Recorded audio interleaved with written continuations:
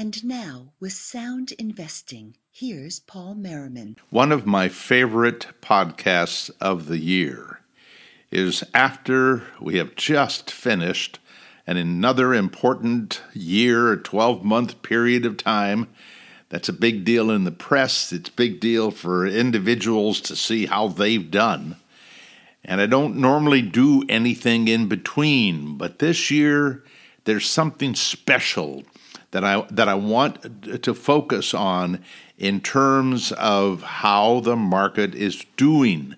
There are great lessons to be learned, and I think in many cases the lessons that are coming from the press, from the financial press, are leaving the wrong message.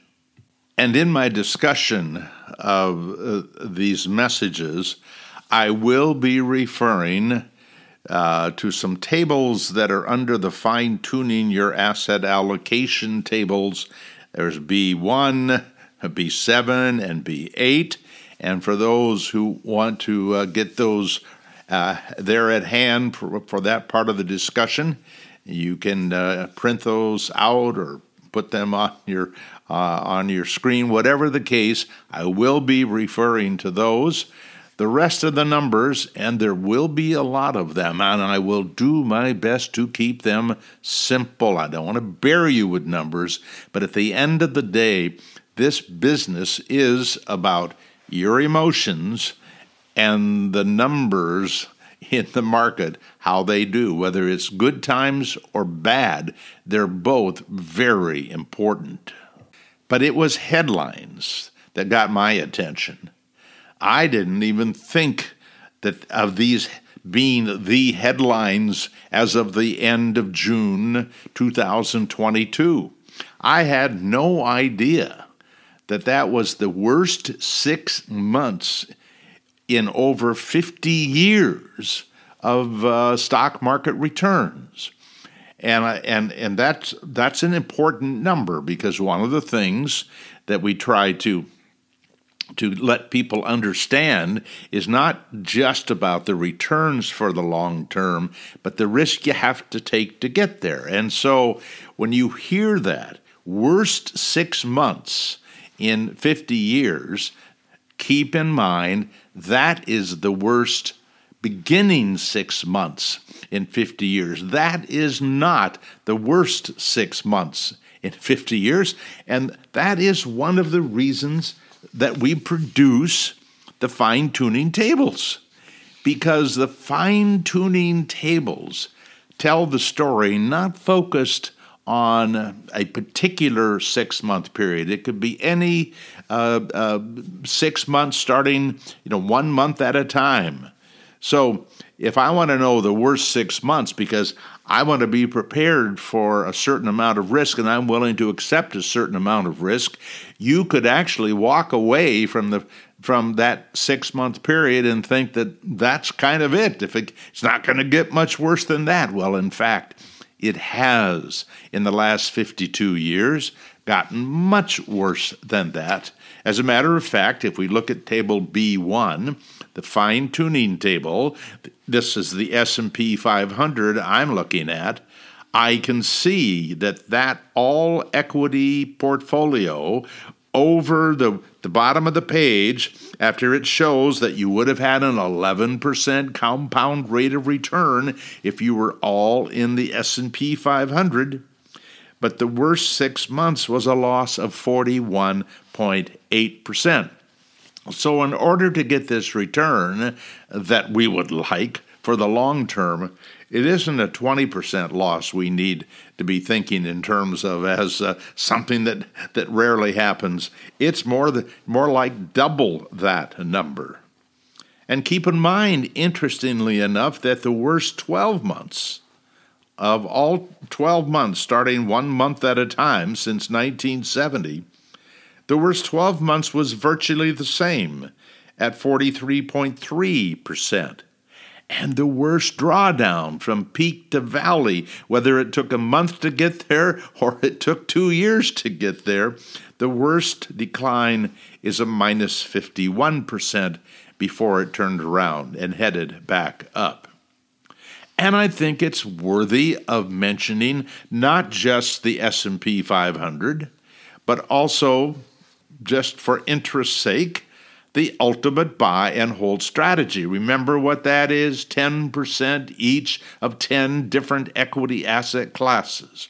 The 10 equity asset classes that the academic community taught me earned the right to be in a diversified portfolio if you were looking for a good return and if you were looking to maximize your diversification.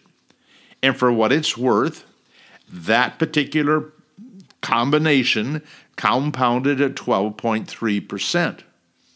That certainly is a huge additional return if the risk is about the same. Well, it turns out the worst 6 months for that particular strategy is a loss of about 48%. So you go from about 42% to 48%. You've taken about 10% more risk to get that. But anytime we look at the additional risk, we've got to ask ourselves, what is that additional return? And the additional return over the last 50 years, if you invested $1,000 at the beginning of that period, didn't add any money in, didn't take any money out, at 11%, you'd end up with about $227,000. At 12.3, about $416,000, about an 83% higher return for about 10% more risk in terms of the worst 6-month experience. But then, I'm not all equities. My wife and I are 50-50 stocks and bonds. So what should we expect from a ultimate buy and hold strategy, which is what we have, in fact? And that is, according to the past, from 1970 to 2021, the worst 6 months, instead of being around 48% loss, is a loss of about 26%. So I'm not crying. I'm not afraid. I'm not feeling pressured to make some decision to change my asset allocation because of the worst first 6 months of a year in the last 50 years. And I think it's important also to take a moment and look at the worldwide for-fund equity strategy as the way to build whatever equity portion you're going to have in your portfolio instead of the ultimate buy and hold 10-fund strategy. And it's interesting to note that the worst 6-month period there was a loss of 46.4%, actually a little less loss than with the 10-fund strategy. And I bring this up because I know a lot of folks are kind of struggling. Many have followed the 10-fund strategy, the ultimate buy and hold portfolio, for many years, and they've been very happy with it. And I am continuing myself to be happy with the 10-fund strategy. But keep in mind, I personally do not manage it. I don't want anything to do with it. Day by day, week by week, quarter by quarter, year by year. Oh, I'm having somebody else do it, decide when there should be any tax loss harvesting, decide where the money comes out to fund the year's income. All of those things that I'd rather somebody else do. They also take care of 10 funds instead of 4. But I can tell you, the more numbers I see, if you are a do-it-yourselfer having trouble with dealing with 10 different asset classes, the returns, the losses, the volatility, everything is almost the same whether you use 10 or you use 4. And the reason that is, if you haven't heard this before, is that they have very similar amounts of value in the portfolio. They have very similar amounts of small in the portfolio. They're missing some emerging markets and some REITs, but they have some international, some U.S., some large, some small, some blend, some value. Just with those 4 funds, it's in fact accomplishing what we would hope. But there's so much more in these numbers. And again, I know at the risk of too many numbers, I want you to get a feeling for why I really believe that Chris Pedersen and his best-in-class work is on the right path.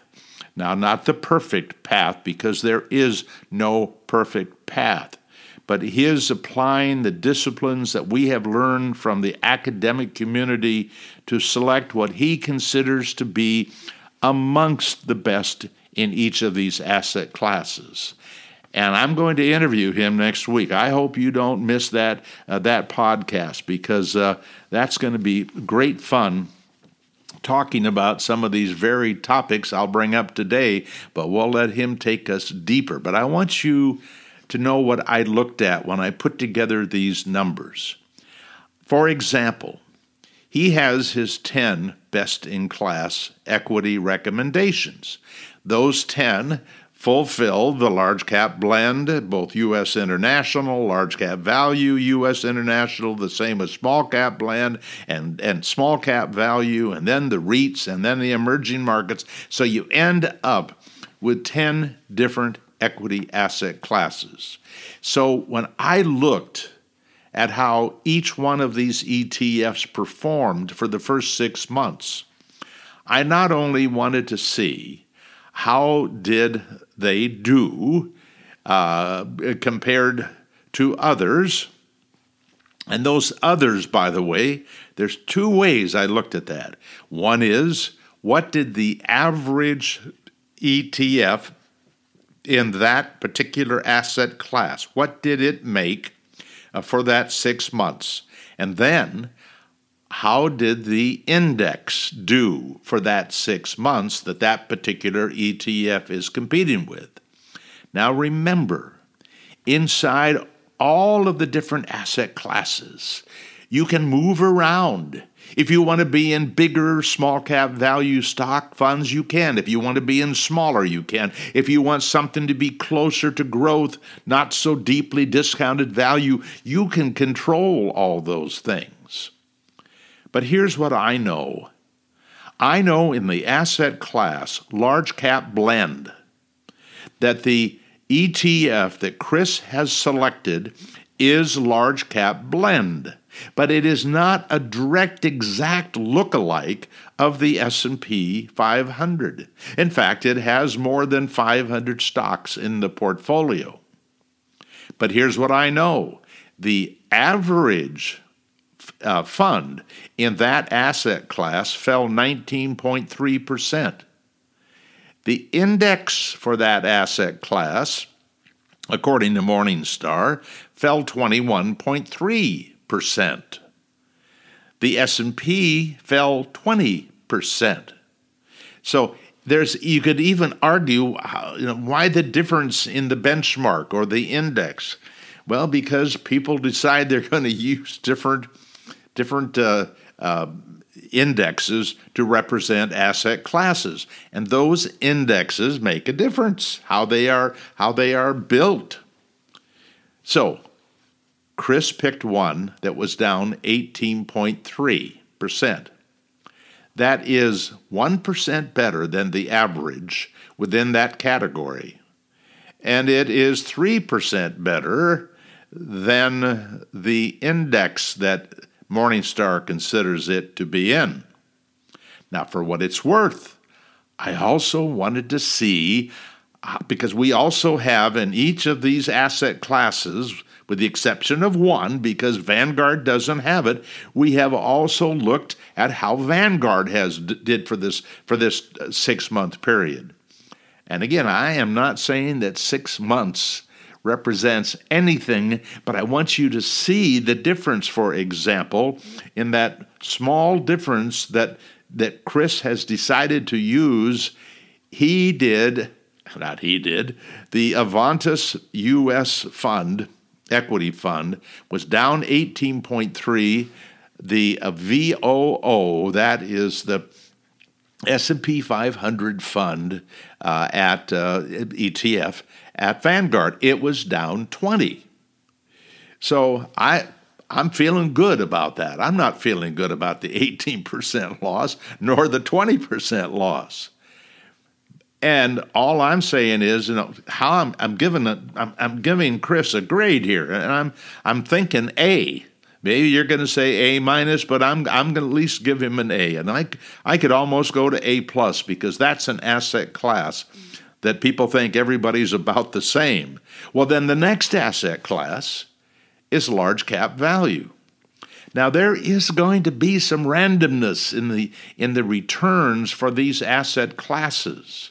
Again, because Chris has a very specific goal as he's looking at all of these different ETFs. He's looking for maybe a smaller average size, maybe more deeply discounted, maybe a fund that represents higher quality.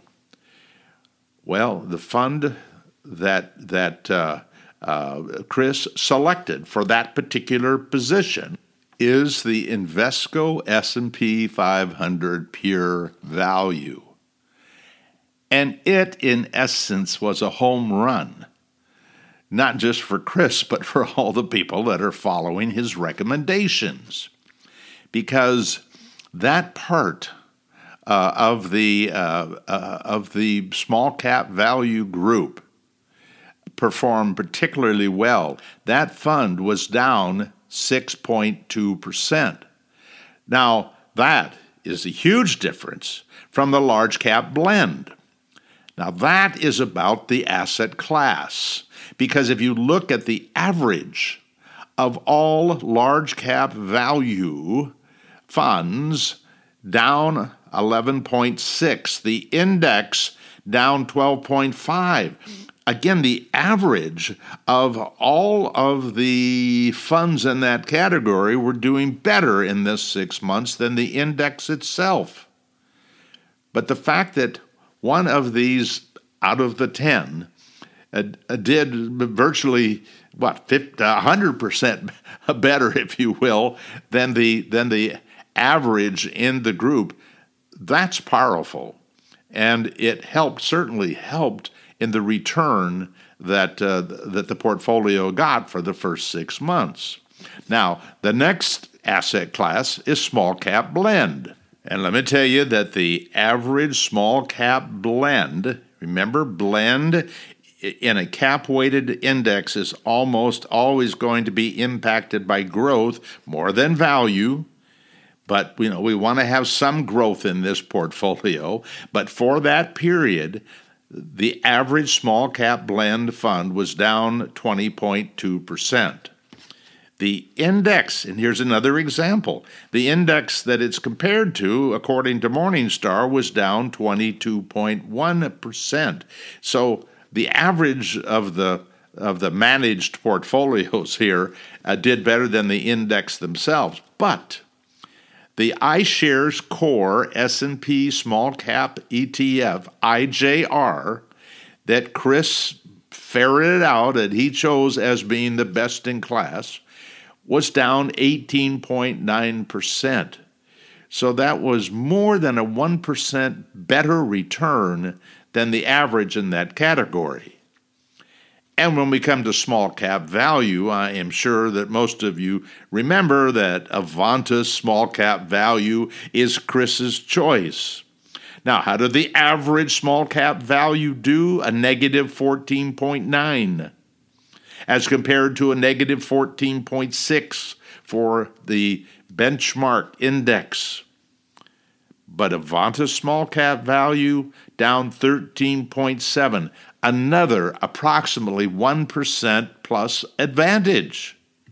Oh, and I think I forgot to mention that I was also looking at Vanguard. And if I look at, for example, that large cap value that was a minus 6.2, the Vanguard ETF was down 13. When I look at the small cap blend that Chris selected that was down 18.9, the Vanguard was down just a tad more at a minus 19.1. And when I look at the AVUV, the Avantis small cap value compared to the small cap value at Vanguard, Avantis was a minus 13.7 versus a minus 14.3 over at Vanguard. So I am saying, now as I look at those four major asset classes, and remember these are the asset classes that we have taken back all the way to 1928 to show the year-by-year performance, and we also have a quilt chart that shows the return of combining those four asset classes. And I'm suspecting some of you have not looked at those quilt charts, so I'm going to have links in the notes to those as well. And I might as well tell you while I'm right here, since we're focused on these first four asset classes. For those of you who have been considering or have started using the 4 U.S. fund strategy, best in class, for the first 6 months, down 14.3%. And I compare that to the down 20 for what we call the market, or down 21 for the total market index. The total market index was down more than the S&P 500. And so that is, I think, obviously a much better return.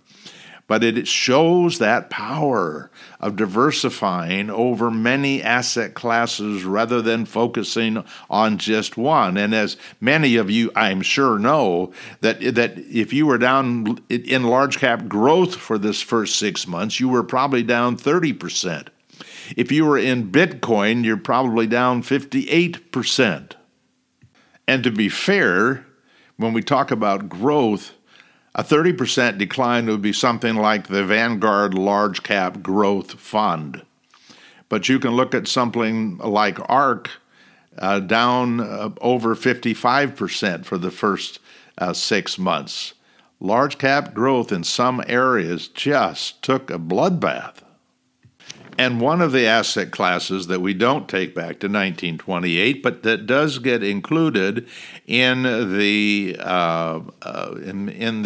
U.S. equity portion, it's the REITs, and there we use the Vanguard REIT Fund. It was down 20.5. The average of all REITs down 20.6, so virtually the same, and in fact the index down 20.3. So in reality, Chris was able to outproduce every index with the exception of the REIT index, and so I'll have to give him pretty much an A+ in the U.S. area alone. Now, I'm not going to put you through this with every asset class, so I'm going to give you just the bottom line here on the internationals. Again, he gets a good grade because there are 5 international asset classes, from small to large, plus emerging markets, blend and value as well. The average loss amongst the 5 internationals for Chris's recommendations was a minus 16. The average of those asset classes in the actual ETFs that are available, a minus 17.3. So Chris's work added over 1% in that part of the portfolio as well, and the indexes on average were down 17.7. So again, the average ETF did better than the indexes. Now, this is not uncommon. When we look at shorter periods of time, it's kind of a 50-50 toss of a coin whether the actively managed beat the indexes. It takes many years before it becomes really obvious that indexes are better. So again, I'm going to give Chris, certainly think that for that extra 1% that he was able to deliver in the equity part of the portfolio, that should be at the lowest an A-, but I think I'd give him an A myself. But to be fair, I'm really biased because I see how hard he works to deliver the goods. Yeah, and I got to be sure and mention the Vanguard results for Chris versus the using the Vanguard funds that we have available instead of the best in class. And Chris had a 16% loss, and the Vanguard funds had a 16.7% loss. So still an advantage to the work that Chris did. And remember, this really is not about Chris finding some magic over a 6-month period. It is simply Chris selecting the ETFs that he thinks for the long term will do the best in these particular asset classes. Sometimes they'll be the best, and I can promise you sometimes they will not. Now, before I go any further in digging into the results of the portfolios, putting them together, the 4 funds, the 2 funds, etc., I want to focus for a few minutes on the fixed income portion of the portfolio. I have been not brutally attacked, but I've had some challenging conversations, mostly in emails. So there's no fisticuffs here, but there are people who think it's crazy that I recommend people invest in bonds because bonds are so very risky, and it is true. And it's the reason we don't recommend long-term bonds is because there is a lot of potential risk in a long-term bond, and there are some bonds that are down 30 to 40% in 2022 for the first 6 months. And that's because they have very long maturities, like 20 and 30 years. But we don't recommend those for the stability side of a portfolio.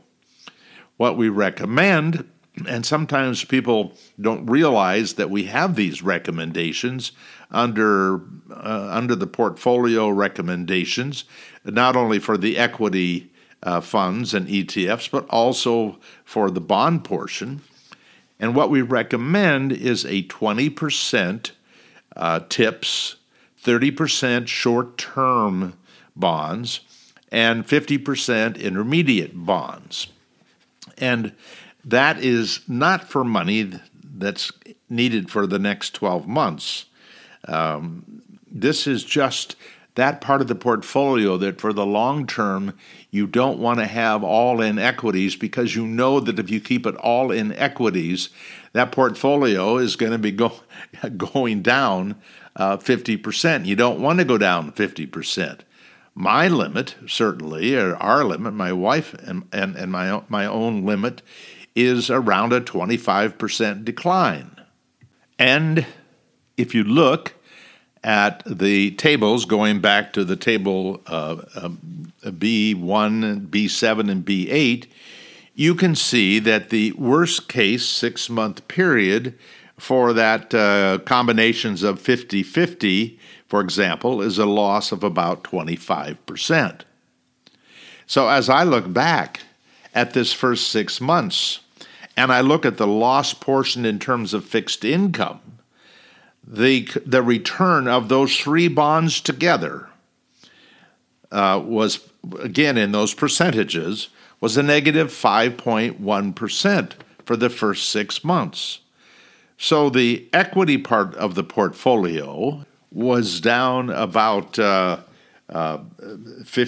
to 16%, and the bonds are down about 5%. So if you're 50-50, that portfolio, 50-50 portfolio, was down around 11 to 12% for the first 6 months of the year. It isn't even close to reaching our risk limits. And I called Merriman Wealth Management, where our money is managed, and I asked how we did in terms of return for the first 6 months, and it was the 50-50 portfolio was down 12%.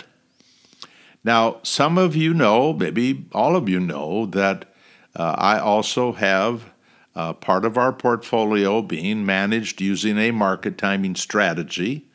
And I think it's only fair to talk about how it did during that same 6-month period. Now, to begin with, the buy and hold portion is 50-50 stocks and bonds. And what we know from the past is the volatility of a 50-50 buy and hold is about the same as a 70% equity, 30% fixed income. And if that's confusing, that is only because with market timing, you're going to spend part of the time out of the market. And during this 6-month period, they didn't get out perfectly, and all the strategies are purely mechanical. Nobody is guessing what's going to happen next. They just use mostly trend-following strategies. And the outcome over that same 6-month period was a loss of 9% instead of 11%. Now, I can tell you, if the market continues down for the rest of the year, it's going to make market timing look very, very good because market timing is sitting on mostly cash, money market funds. On the other hand, if the market turns around and takes off like a rocket, market timing is not going to look good for the year. So there is no strategy that is built to look good all the time. But I would expect generally in declining markets that the market timing portion of the portfolio will do better during a declining market, and that the buy and hold will do better during the advancing markets. We shall see in the coming months. But I want to go back now to the portfolios, because I have broken out, looked at all the portfolios that we recently discussed in those different strategies, some that go back to 1928, some that go back to 1970. And I'm sure it won't come as a shock to anybody that none of the portfolios made money during the first 6 months. But the range of losses were lower than what most people experienced. Remember, there are a lot of people who lost over 30%. There are a ton of people who lost over 20% in the equity part of their portfolio. And as I look at the returns of the best-in-class ETF portfolios, that range is from a loss of 10% to a loss of 15.8%. That 10% was the all-U.S. value portfolio. By the way, the Vanguard all-value portfolio, U.S. only, was a loss of 13.7%. So there was a considerable advantage to the best-in-class in the value arena. The Worldwide 4 Fund, a loss of 15.4%. The U.S. 4 Fund best-in-class, minus 14.3%. Oh, and the Vanguard is a minus 16.6% for the 4 Fund. And the Worldwide Equity Ultimate Buy and Hold was a loss of 15.8%. Now, that's a lot of numbers. But what are the bottom line lessons? That there are advantages, particularly when a single asset class really falls out of favor. The S&P 500 certainly did that in the 2000 through 2009. Certainly high growth stocks. Remember that in the 2000 through 2000 bear market, that during a period of time that small and value were doing just fine, that the tech-heavy NASDAQ fell about 80%. So diversification is key. The attempt, of course, in each part of that diversification in terms of selection of asset class, we want to do the best that we can. We want to do the best in terms of expenses, as well as the best in terms of access to things like size and value loading and quality and momentum, all of these different ways that you can pick up small advantages.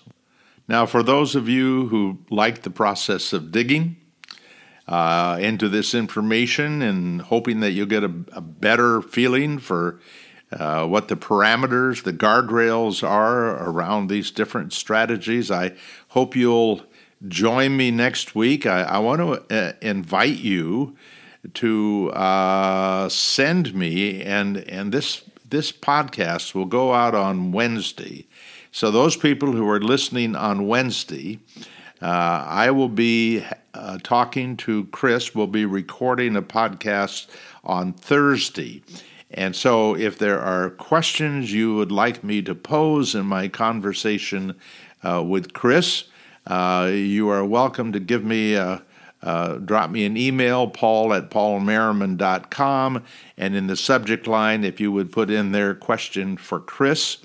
I'm very excited about this because I got a whole list of what I think are very important questions for Chris to further let us understand how this is supposed to work. And by the way, we've said this 1,000 times. Past results are no guarantee of future results. And one of the things that I will talk to Chris about next week is about the importance of past results. There are people who literally do not think past results are really important. Doesn't mean they don't have beliefs of why a certain strategy would be a better strategy, but they don't want to pin it on the past. So I want to talk a little philosophy because none of us know the future with Chris, and I want to dig a little deeper into his portfolios. I know that there are those of you who would like us to dig a little into the DFA versus Avantis question because yes, we know that DFA has some funds that have come out. They're very fine funds, but let's do a little comparison of what we know so far so that Chris could give us some insight into that DFA versus Avantis. And by the way, I'll give you a little background on why the differences may not be great when we get together, because the Avantis story is a fascinating story about its founding and the people that are working there for you, the investors. There are three things we appreciate. There are a lot more than three, but I'll mention three. One is we appreciate it when you refer people to our work. We have over 700 articles and podcasts and videos and our portfolios and all those things there to try to help investors. So that is one area, and it always feels good when somebody tells me they have provided, whether they paid for the books or they sent the free PDF, that they've shared that with their kids. That is heartwarming. We also appreciate it when you let us know how we helped you. Your stories about where you were before and where you are now are helpful. We will never share names. But the reality is there are folks who are struggling to get from where they maybe shouldn't really be, but maybe it's high expenses, maybe it's actively managed funds, maybe it's tax inefficient funds, whatever it might be. Getting from there to what we would like to see them do for the future, that is not an easy trip. And your stories can help people who are struggling with that, I believe it can help them do better and feel more secure. And finally, those of you who have been kind enough to donate money to our foundation, it is tax deductible to the extent that you earn that with your tax structure, but it's a 501c3 foundation, and so we will provide you certainly with a letter that indicates that we have received your tax deductible contribution. So thank you for coming back and continuing to listen. Thank you for spreading the word, and hopefully we'll finish this year with a big surge in the market, and my market timing portfolio will just look crummy compared to my buy and hold portfolio. I will tell you, that will be just fine with me. Thank you. That was Paul Merriman with Sound Investing. Sound Investing, soundinvesting.com, and paulmerriman.com are produced and exclusively owned by Paul Merriman, who is solely responsible for their content. For more information, free articles, mutual fund recommendations, and more, visit paulmerriman.com.